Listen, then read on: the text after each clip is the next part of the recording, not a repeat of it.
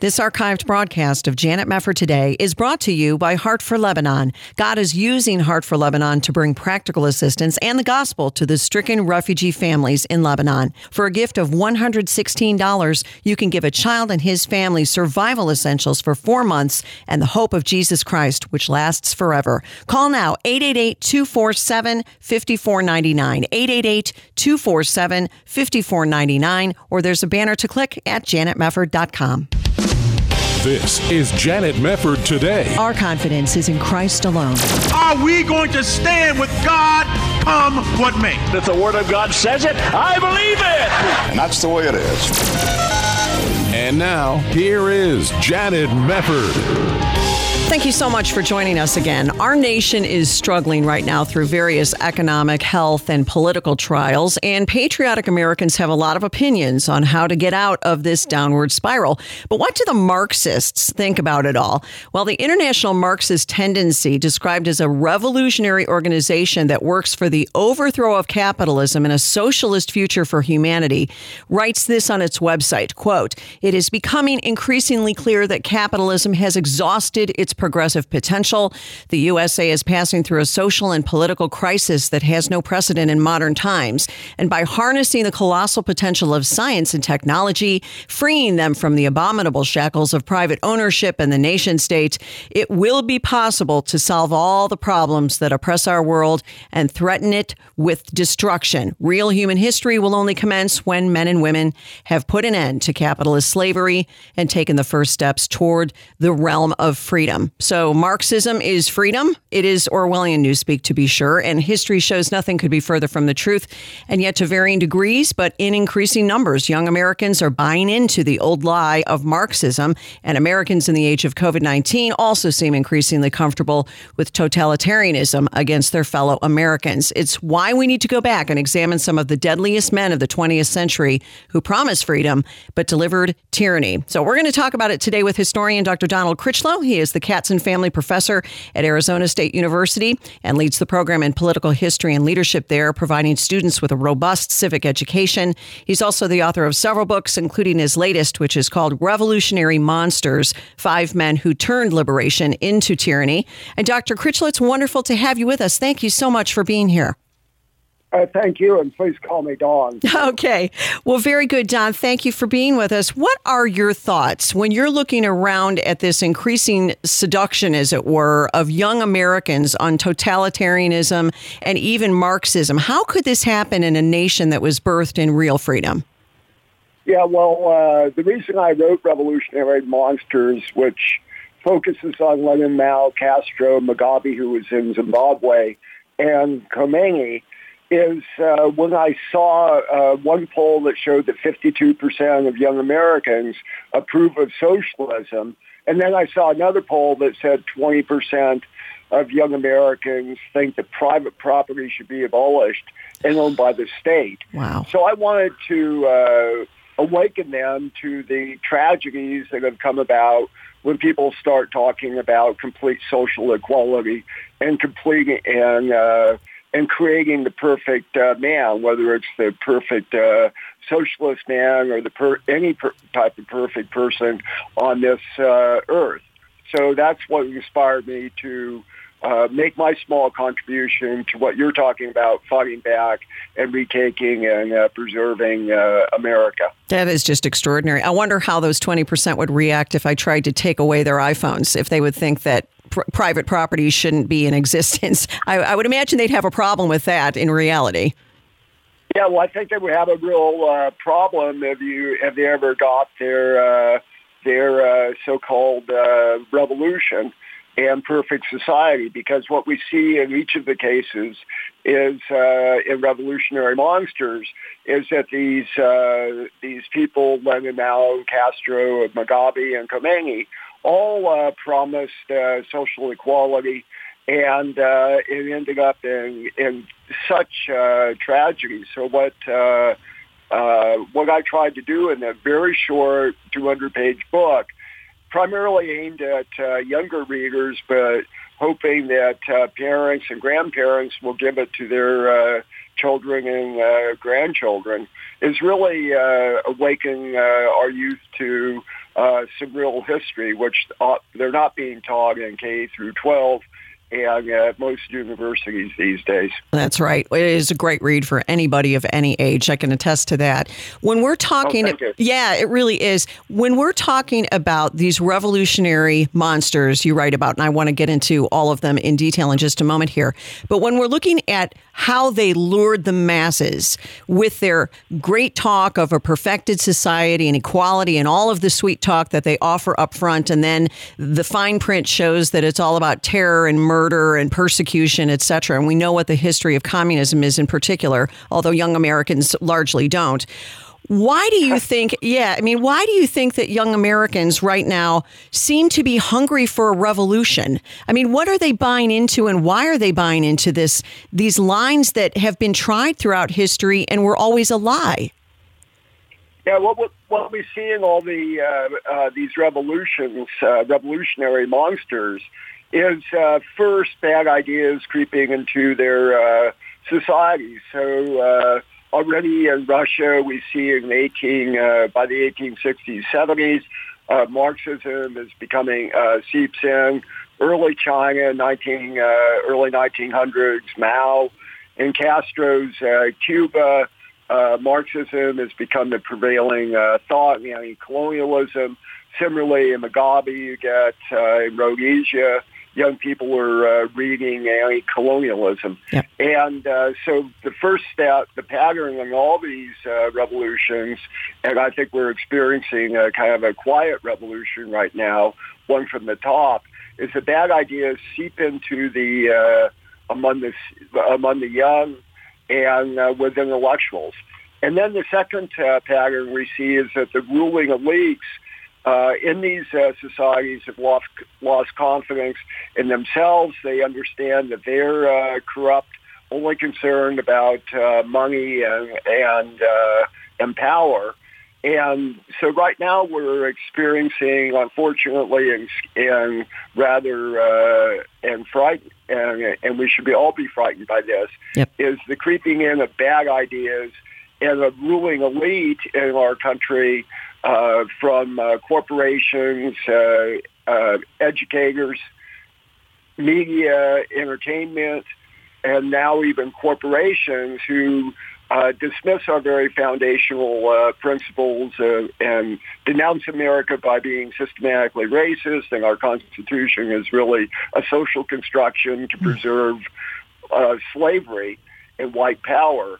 So they're projecting this kind of loss of confidence in our foundational principles, and they know that they're greedy, only concerned about power and making money, even if it involves working with adversaries such as China. Yep, you're right about that.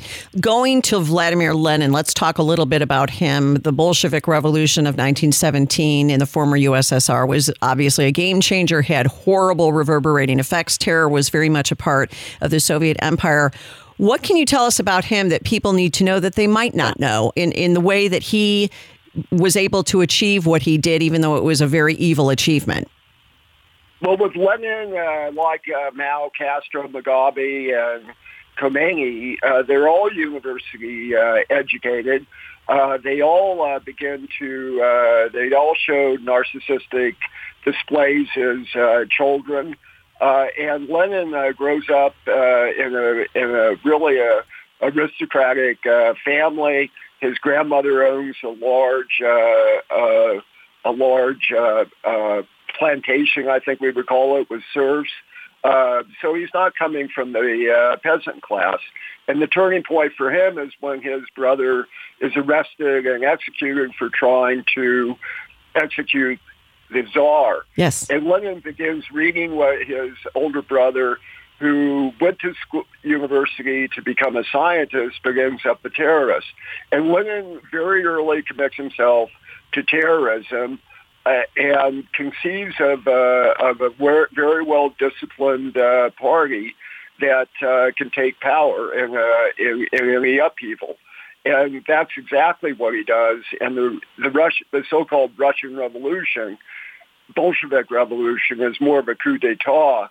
it's only a few members, perhaps 1,000 in St. Petersburg, and they seize power in this revolutionary situation. Yep, we're going to take a short pause. We'll come back with Dr. Donald Critchlow. His book is Revolutionary Monsters, 5 Men Who Turned Liberation into Tyranny. Back in a moment on Janet Mefford Today.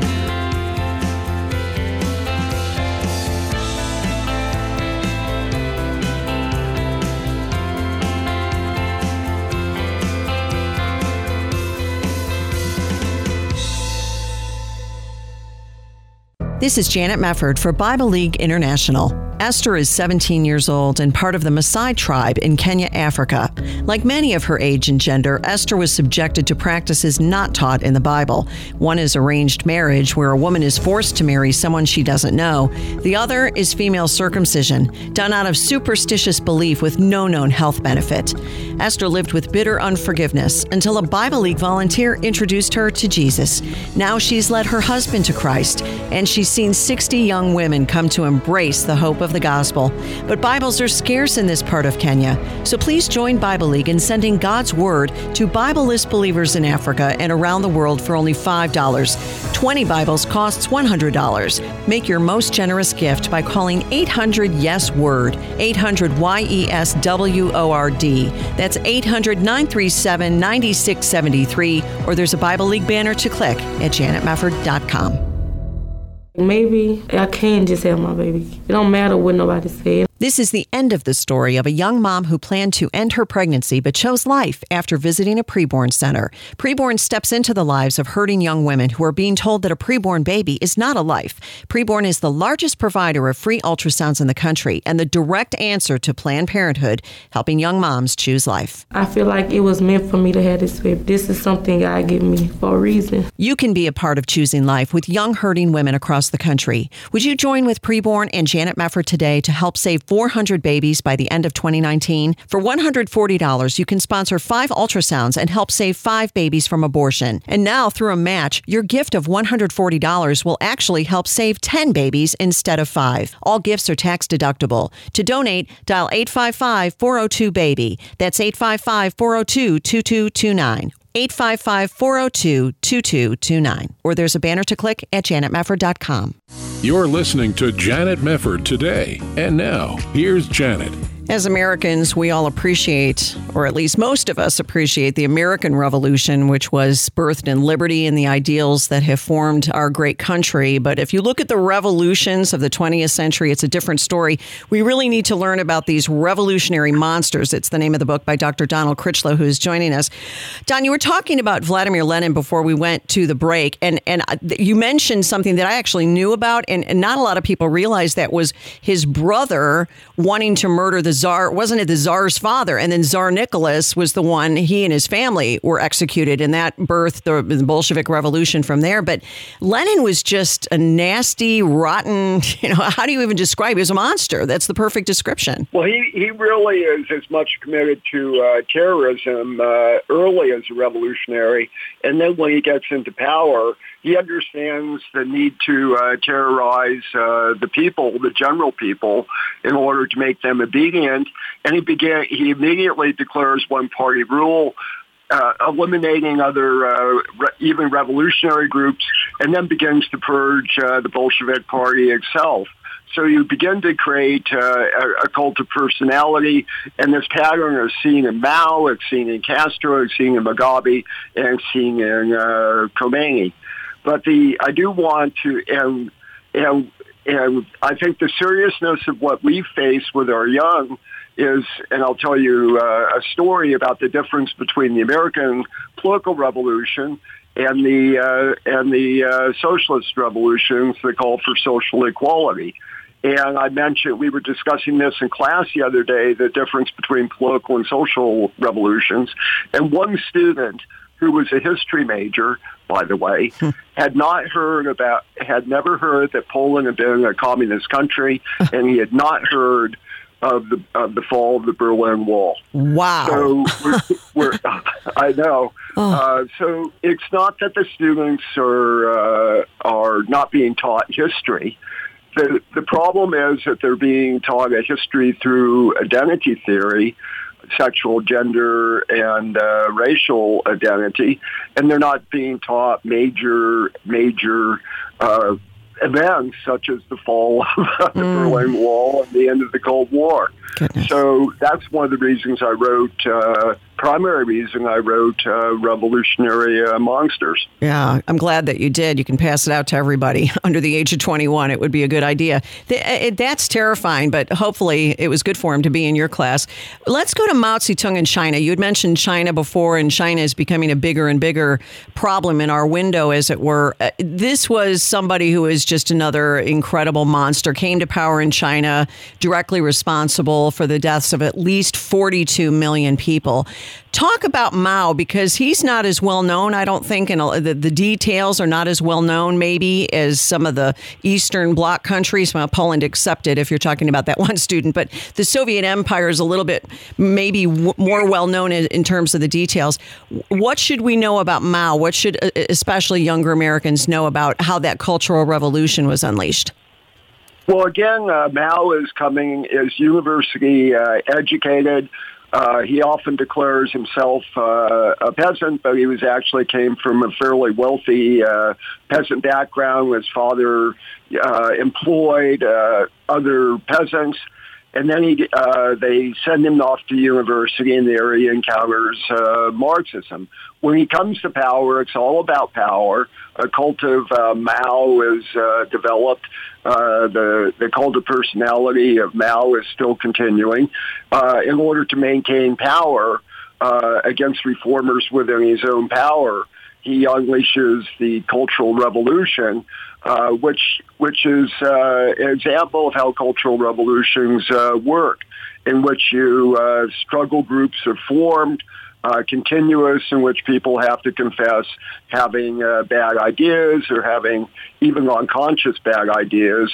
And so we're seeing a kind of a pattern in a cultural revolution through critical race theory and diversity training in not only our schools, but our corporations and even our military, which is particularly frightening. Yes. So it's a kind of cultural revolution where you get people to in fact confess that they either have conscious or even unconscious ideas and they're enemies of the state. Well, considering that these revolutions always tout a perfected society and equality and equity, or whatever verbiage you want to use to describe what kind of nirvana awaits us if we go down the road of revolution, why is it that revolutions of this type always end in mass murder and purging and horrors for anybody who doesn't go along with it? It just is the same pattern that keeps getting repeated. And I'm wondering how many Americans have ever really put two and two together that these revolutionaries always kill their enemies. Yes, they all of them think they're going to recreate history, start a new historical chapter in the history of humankind. The French revolutionaries set a pattern for this in the French Revolution through the Committee of Public Safety, and they declare the year zero. And what happens is when you try to create a perfect society, it fails, and then the revolutionary monsters seek only power in itself in order to, because the people, their followers realize that this isn't working very well, and then these revolutionaries begin to reinforce the terrorism that was begun, create a gulag system and a secret police and party cadres on the local to report dissenters. And so we see already in each of these revolutions calls for perfection, creating a new chapter in human history, and it fails. And then in order to maintain power, totalitarian states are created. Yeah. Janet, for example, in the Russian Revolution, Trotsky declares, who's a comrade of Lenin, who declares that the new socialist man is going to be created, and this new socialist man would walk more erect, sing in a new voice, and even have a new voice, and be able to sing differently than the former oppressed worker under the capitalist system. I mean, it's just not that they're going to have new thoughts; they're going to have new physical characteristics. It's utopianism beyond belief. It really is. You had mentioned another one of your monsters, which is Robert Mugabe, the first prime minister of Zimbabwe. One of the things that you talk about is the fact that obviously he was a Marxist revolutionary, but also the anti-white rhetoric. This is, I think, something to talk about a little bit more as it relates to the United States right now with the advocating of critical race theory and white supremacy and white power and all that. How do you see these ideas having played out when Mugabe was in charge there in Zimbabwe as a cautionary tale to us? Well, Mugabe comes into power very welcomed by the Western press, much like Lenin, Mao, and Castro. He's great. He's projected as the new revolutionary, concerned about the new leader, concerned about the people. And Mugabe's record before coming into power was one of care. He organized a disciplined revolutionary party, eliminating, not only attacking the white power structure, which actually needed to be changed, but also attacking rivals. So when Mugabe comes into power, as I discussed in Revolutionary Monsters, one of his first acts is to organize North Korean trained troops, black troops, that go into another village. They go into a rival tribe, burn villages, rape women, and then starve the people to death. Tens of thousands of people will die under Mugabe. I think that actually there should be a documentary of Mugabe. Yeah. That because he's really a forgotten figure in our history. Well, right. And you mentioned that he encouraged black Zimbabweans to violently seize white-owned farms. I mean, this is reminiscent of, well, it came before, but of South Africa. What's been going on in South Africa? Yeah, well, they unleash basically former soldiers and then the youth to seize white farms. So Rhodesia, or Zimbabwe, used to be the breadbasket of Africa. Now they can't feed their own people. They seize the farms, often, and the farms are given to members of his party, and corruption prevails in Zimbabwe today. So today people are facing food shortages and inflated prices, and they have a ruling elite that's as totalitarian, well, as oppressive as any former regime. Terrible. Well, bringing it home to the United States, what do you think is necessary to return America to its right mind and resist these American revolutionaries who are trying to upend our country? Yeah, I think we should all be concerned about this quiet revolution. I do think there's a backlash that's been seen in parent protests over school boards, but we should all be really frightened by the DOJ, Department of Justice, and politicized FBI now declaring that they're going to investigate parents who are concerned about racial indoctrination of their kids as potential domestic terrorists. So what my small contribution, I understand that it was small, was to write Revolutionary Monsters. But we need to really stand up here and understand that this is a battle unlike anything that we've faced in terms of a really complete left takeover. People were concerned about Obama. I mean, this is Obama on steroids under Biden. Yeah, they're looking for a complete transformation of this nation. You're totally right. Oh, boy, we need to stand up. Dr. Donald Critchlow, Revolutionary Monsters is his great book. And thank you so much, Don, for being with us. It was great to have you. Thank you very, very much. God bless. Thank you. You're listening to Janet Mefford Today.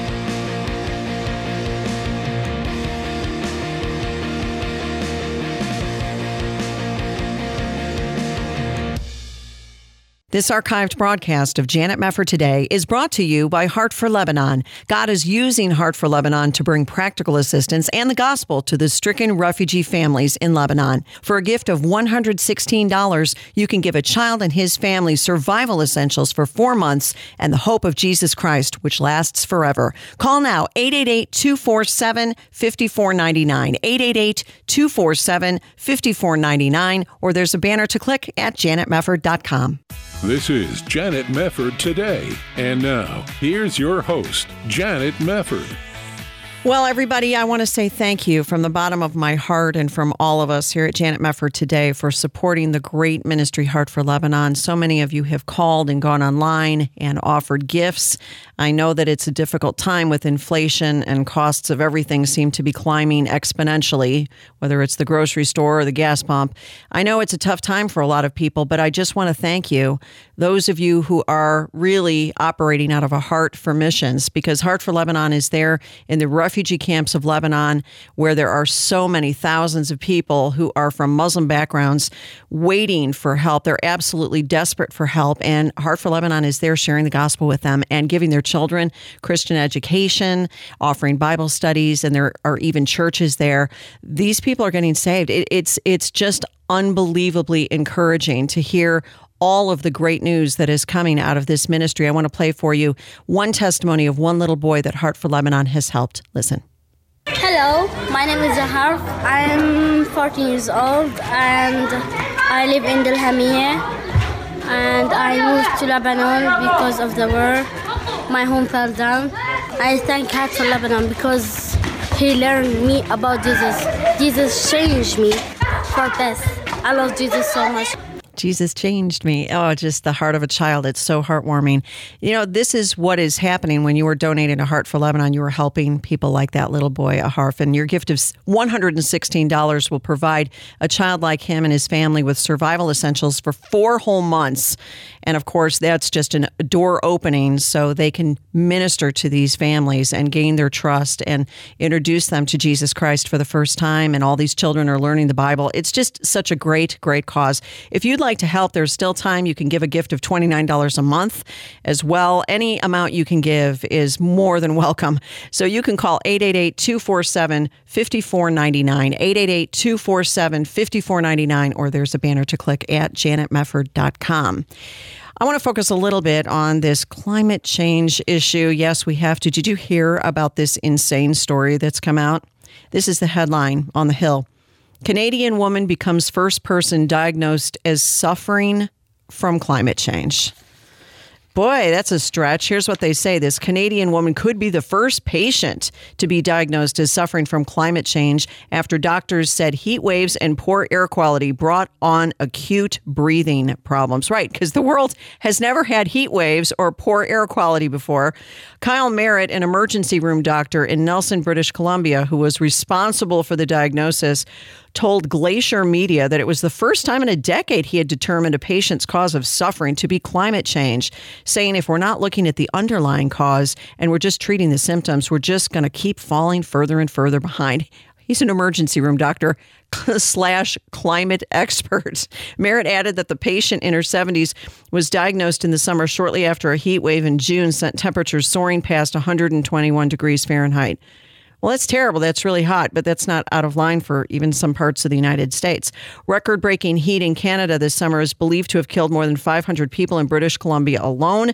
Wildfires caused the air quality in the province to become 43 times worse than levels deemed acceptably safe through July and August.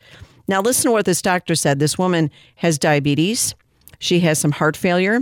She lives in a trailer. There's no air conditioning. All of her health problems have been worsened, and she's really struggling to stay hydrated. Okay, I'm sorry, but wouldn't a normal doctor say, you're really in bad shape with breathing problems because you have heart failure, you live in a trailer, it's been really hot, you have no air conditioning, you have diabetes, which can complicate all kinds of things in the human body. No, let's blame the climate. This is how far these people are taking it. Now, here's another piece of news out of that same playbook. President Joe Biden's pick for a top banking regulatory position says we want oil and gas companies to go bankrupt. Terrific. Put her in charge.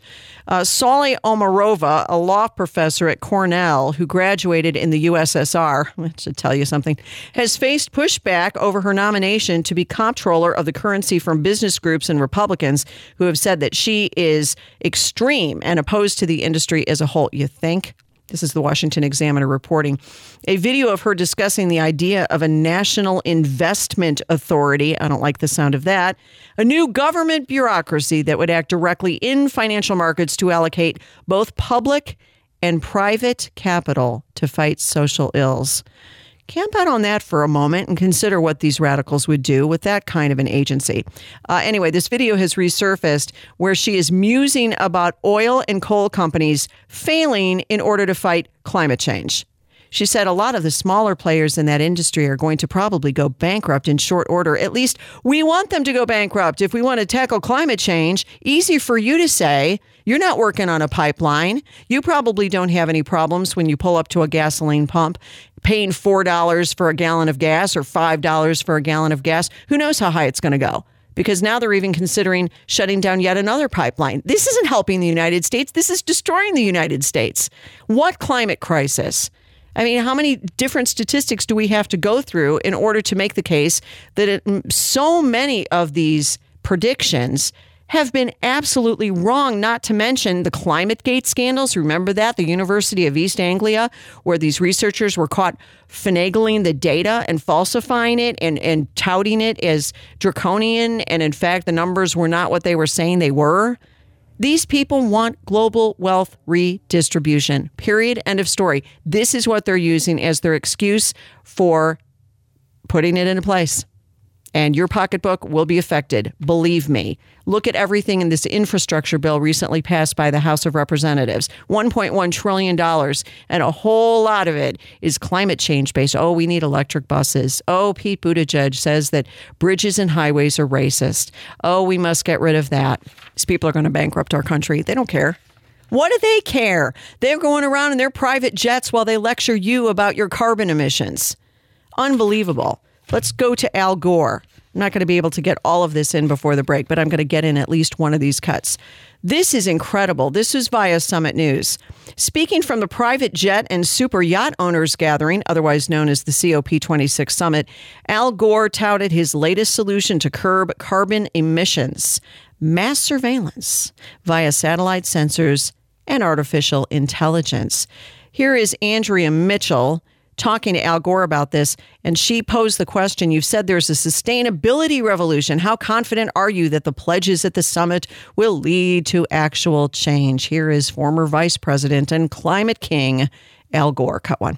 Well, we are in the early stages of the biggest sustainability revolution in history. You know, last year, if you look at all of the new electricity generation built and installed worldwide, 90% of it was renewable, virtually all of that wind and solar. Electric vehicles are coming on very, very rapidly. Within 2 years will be cheaper than their internal combustion engine counterparts. And the pledges that have been made here have to be kept. But here's the difference this time around.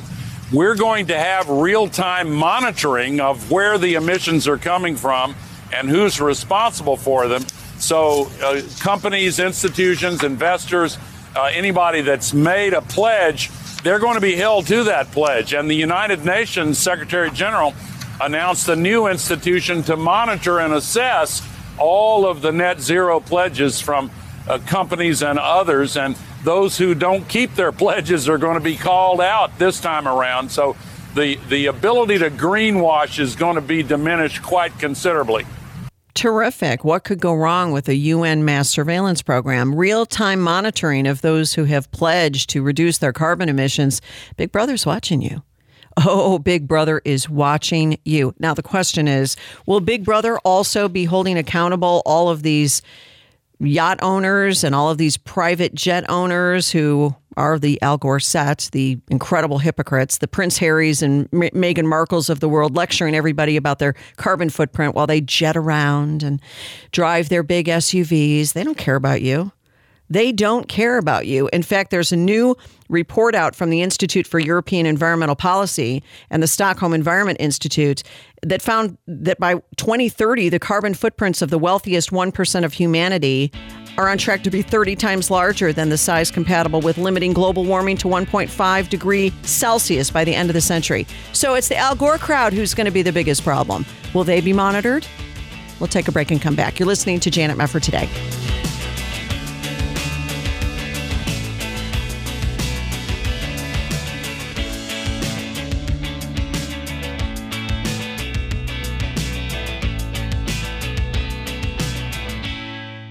The UN has called what's happening in Lebanon the worst humanitarian crisis since World War II. COVID-19, political upheaval, a crumbling economy, and 2 million refugees, children and their families, living in poverty and despair.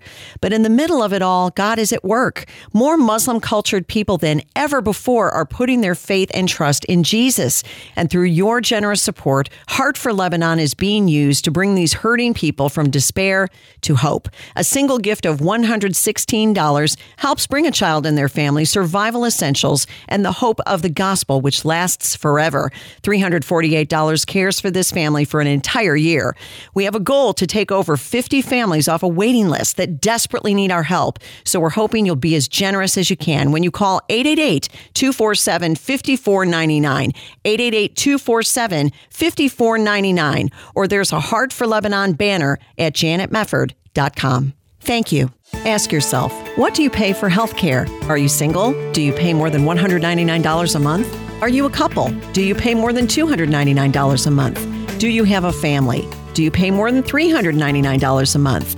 Yes, you can serve the entire family with health care for only $399 a month with Liberty Health Share. Liberty Health Share is a nonprofit ministry, not insurance, so your money goes toward helping other members with their eligible medical expenses. And in your time of need, other members are there for you, too. You can feel good knowing you're part of a community of like-minded individuals.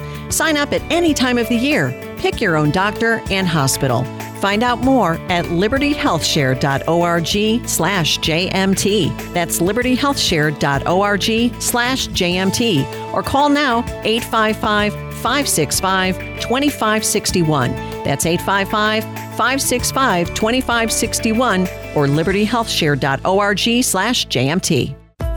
You're listening to Janet Mefford Today. And now, here's Janet.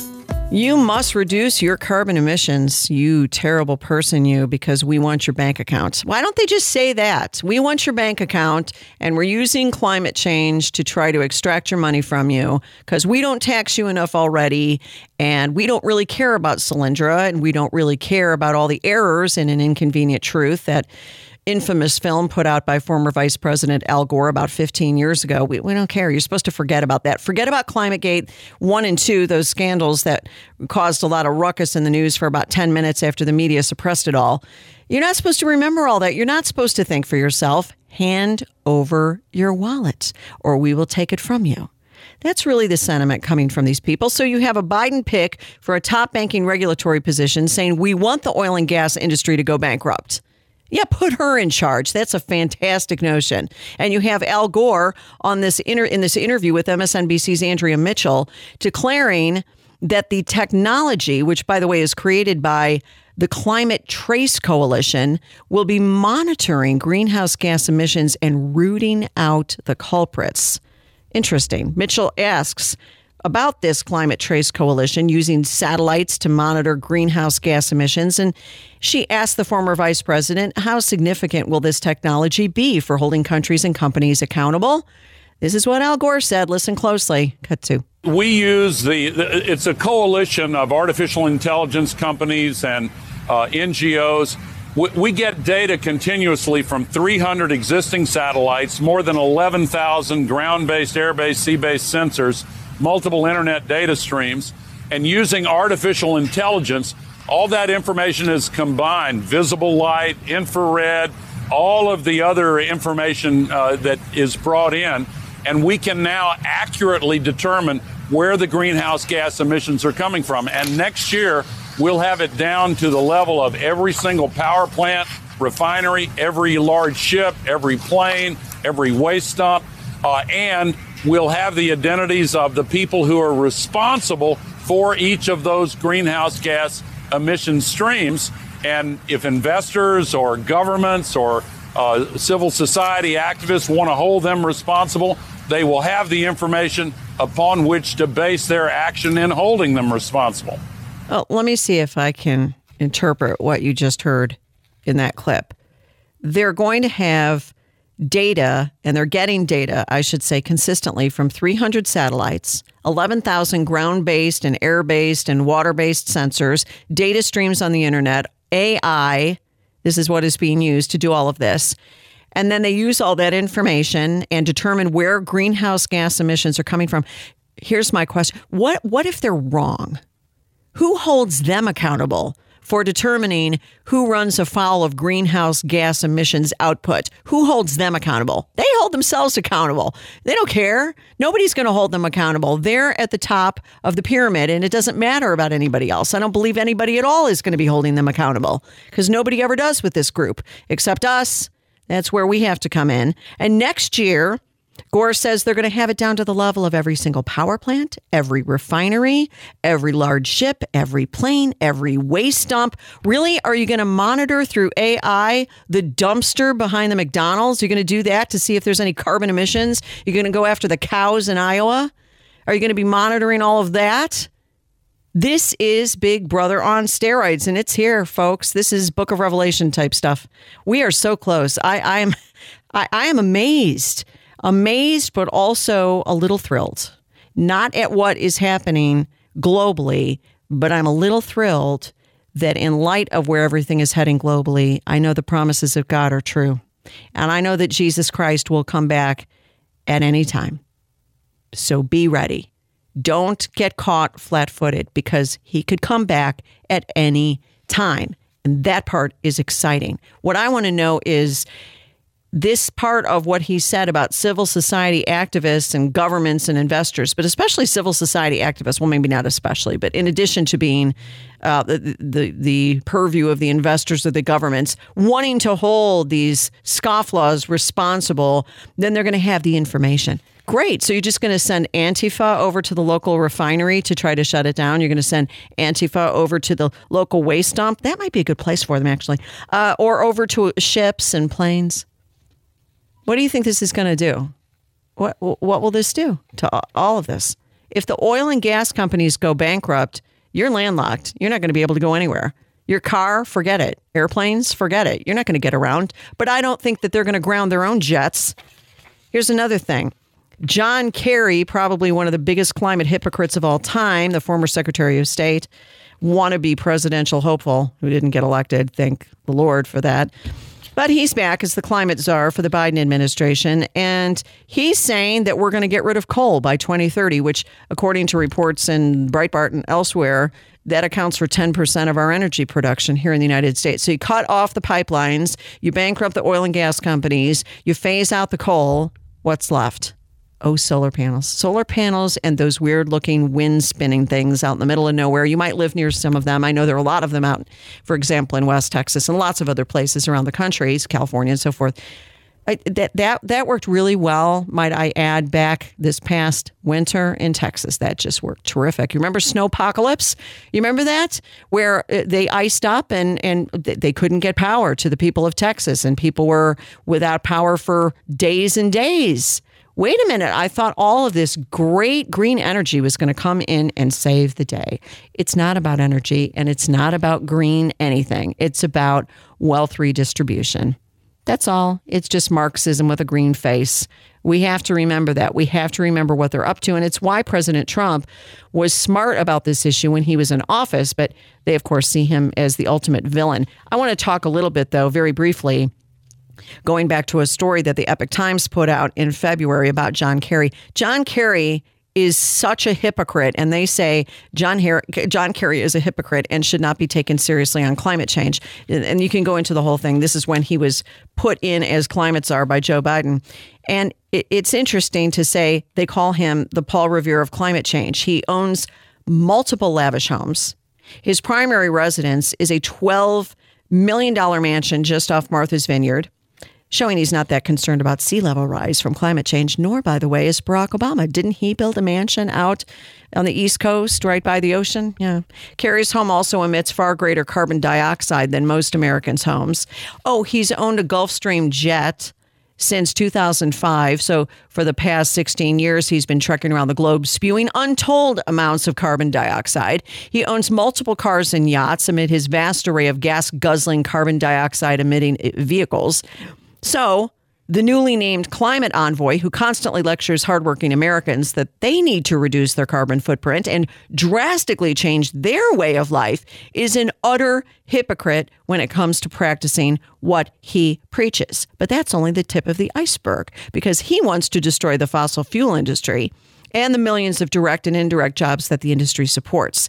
He said, quote, coal plants have been closing over the last 20 years. So what President Biden wants to do is make sure those folks have better choices, that they have alternatives. They can be the people who go to work to make the solar panels. Sure, John. By better choices, Kerry means choices that elites like him deem better. And his disregard of the thousands of hardworking Americans who he dismissively says can make the solar panels shows how out of touch this man is with regular people. He's not a climate scientist. He's a lifelong politician. He's a hypocrite who lectures the world about the dangers of greenhouse gases while flying in private jets, living like a king, spewing much more carbon dioxide in 1 month than most people will over the course of their entire lives. When it comes to his harangues about climate change as an existential threat, they say Americans should simply ignore John Kerry. This was back in February. I agree, but you can't ignore these people because they're in charge. You can't ignore John Kerry. You can't ignore Al Gore. You can't ignore Joe Biden or any of his horrific appointees. Is there a good one among them? Merrick Garland's going after parents for showing up at school board meetings and objecting to critical race theory and wokeness being shoved down their kids' throats while they're being called white supremacists. Didn't turn out so well in Virginia, did it, for the governor and the Democrat Terry McAuliffe? It didn't turn out very well for him at all. These people are unhinged. They're unhinged. And I understand a lot of people have supported the Democrat Party for generations, and that's just how you vote. You know, this is why a lot of people are reassessing what is going on politically, and is this really the future we want for our country? It better not be, because it doesn't look so good. Just go into the local Walmart or maybe some of the other local stores near you and look at all the empty shelves. Oh, it's the pandemic, really? Is it really the pandemic, or are you taking advantage of the situation of the pandemic to flood the country with money so people won't work? And it's just a whole host of dominoes falling down. This country needs God-fearing, freedom-loving Americans like you. Let's pray together. Thank you for joining us on Janet Mefford today. Always a pleasure to be with you, and I hope you'll join us next time. God bless.